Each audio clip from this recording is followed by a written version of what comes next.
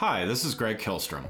Welcome to Season 3 of the Agile World, where we discuss customer and employee experience, organizational and workforce transformation, and how business can adapt and continually improve in an agile age. The Agile World podcast is brought to you by TEKsystems, an industry leader in full-stack technology services, talent services, and real-world application. For more information, go to teksystems.com. To read more about the topics discussed in this show, you can go to my website at theagile.world and read my latest articles, or get a copy of my latest book, The Agile Workforce, now available on Amazon and other retailers. My name is Greg Kilstrom, and I'm the host of the Agile World podcast. Today we're going to talk about the relationship between customer and employee experience, and how successful organizations plan, implement, and measure this relationship, as well as find ways to successfully improve both of them. To help me discuss this topic, I'd like to welcome Tanya Thomas, Director of Customer and Employee Experience at Experian. Tanya, welcome to the show. Hi, Greg. Thank you so much. I'm thrilled to be here.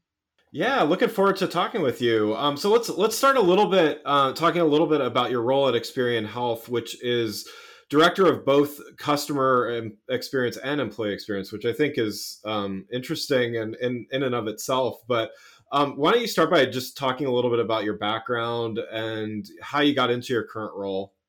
Sure. So I'd have to say that customer experience is definitely my first love. I've been fascinated with just trying to understand what makes for a differentiated customer experience really since the earliest days of my career. I studied communications in college, so I've also just been kind of fascinated with just humans and how they tick, and progressed from roles in sales and training into technology and fintech. Actually, I took a job at a startup and had the opportunity to build out all the customer facing functions and teams there, which was a huge learning experience. And then for the last 5 years, I've just been learning about what is possible with big data at Experian. I first started in their D2C consumer division, and now I'm in the healthcare space. But the evolution to include employee experience really came naturally, to be honest. Having a strong customer experience is so dependent on a customer centric company and culture. So in my roles in CX, I was always kind of dabbling in things like internal comms or new hire orientation and things like that to just make sure we were infusing customer narrative into the organization. And then the longer I worked in CX, like the more clear those dependencies really became between, the two worlds. And so it seemed like every initiative I had on the CX side, there was just as much internal implication to it as maybe there was external. So that's just been a natural progression that I've really enjoyed. That's great, and I've certainly written a lot about that relationship between the two, and it sounds like I applaud you and Experian for understanding that linkage sooner than some. We'll just put it that way. But can you talk a little bit about what does it mean to work in both CX and EX? Because there's a lot of folks they're in one or the other, and they may deal with other teams or departments or individuals even. But what is what is it like to work with both at the same time? Yeah, I found it really interesting that I feel like how CX programs or even EX programs develop in any given organization seem really tied to the skill sets, of the leaders in place. And so I think what we've found at Experian Health is that there are just a couple of functions within the business that are just so incredibly cross-functional in nature that it just doesn't seem to really belong or make sense in just one smaller part of the business. And so at least three of those categories, I'll call them, fall under my remit. And they encompass both the customer and the employee experience, right? And so those things are voice of customer, voice of employee, or what we would call our insights programs, and then also communications, right? Both internally and clients. And then lastly, what I call engagement, right? So this could look like things like experience design initiatives, advocacy programs, partnering with innovation, those kinds of things.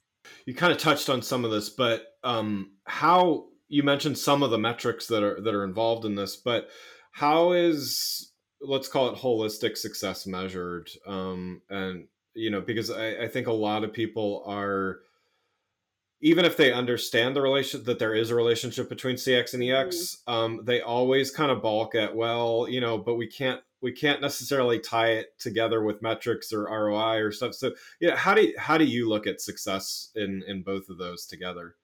Yeah, I would say that, on the customer side, our measurement practices are really pretty kind of best practice standard, right? I mean, we're definitely utilizing common metrics like NPS or levels of satisfaction at various points in the client journey. And it's been, again, sort of natural to kind of just shift the lens and use the same types of metrics, to measure our employee experience, because it's been a learning and a culture driving effort to even just get our organization familiar with, well, what is NPS? And, well, okay, it's a loyalty metric. Well, then I guess that means we should be looking at retention, and, what does that mean for us financially? What does that mean for us experientially? So we're doing that same thing with our employee experience, right? And saying, okay, well, retention is still a metric that makes sense for us to understand and value. So ENPS probably still makes sense as a metric, right? Yeah. But I think I could definitely say that over the last couple years, measuring that employee experience has really been kind of more of the real, frontier to tackle, because we've really had to get creative. Mhm.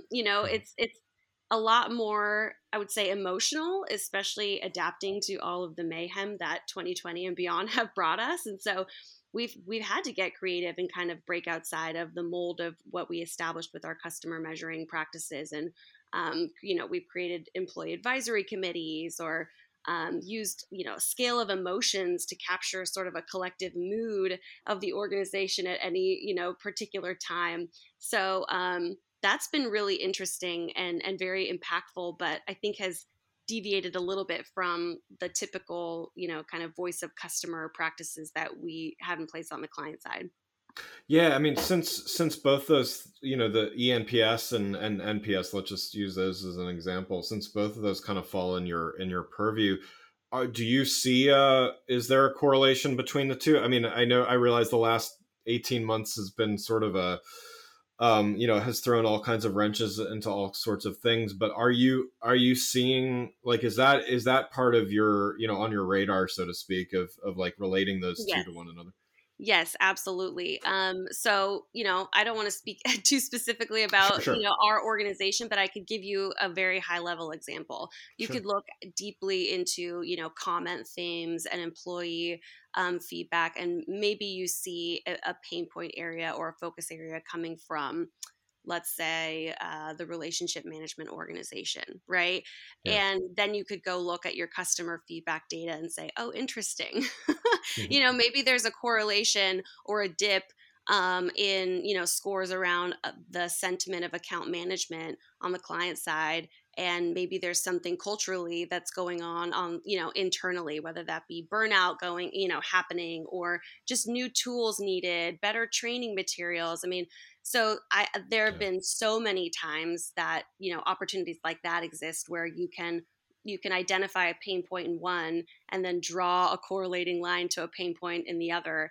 And so, that drives some really great broad initiatives, because, there's implications and action you can take on both sides. Yeah, that's great, and I also think that's a benefit of you, sitting with both of those areas as well. Not that it can't happen in it when they're separate, but I think it's great to for you to be able to be looking at those things, parallel paths, let's say.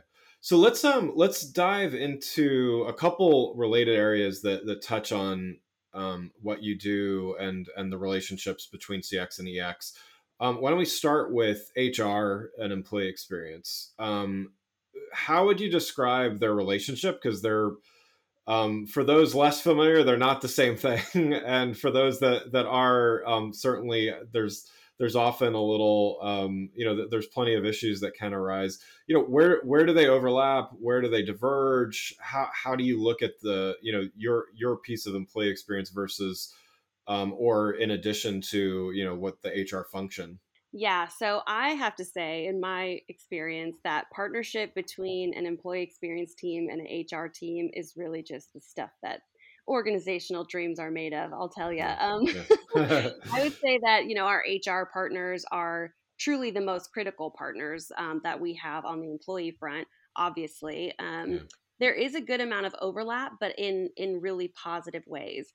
So, it's like we were talking about employee insights, right? As it relates to employee insights, we all, being the employee experience team, the HR team, and leadership, need to have sort of an equal level of involvement in programmatically, what we're after, what we're measuring, visibility to the data that we collect, action planning associated, with that data. But then where things tend to diverge are things like maybe employee engagement technology. How are we Yeah. equipping our people managers with the right tools and tech to enable remote team building events, or surprise and delight employee gifting? I mean, that's Yeah. that's the kind of stuff that, obviously HR again would be a key partner, but um, wouldn't probably fall into someone's actual job to be thinking about, okay, like, here's what our employee data says. We're dealing with, the extreme agility and change management needed for everything we've been trying to overcome over the last couple of years, especially in healthcare, during Yeah. Yeah. COVID. So, that it wouldn't probably typically be HR to be tasked with evaluating the technological, things that we might need to consider, right? Or new Right. tools and resources in that way. And so that's where I feel like experience design, backgrounds and, more partnership with technology and things like that have really come in handy and really complement the skills that our peers in HR bring when we can tackle those things together. Moving to the next topic here, you mentioned, both external as well as internal communications as well.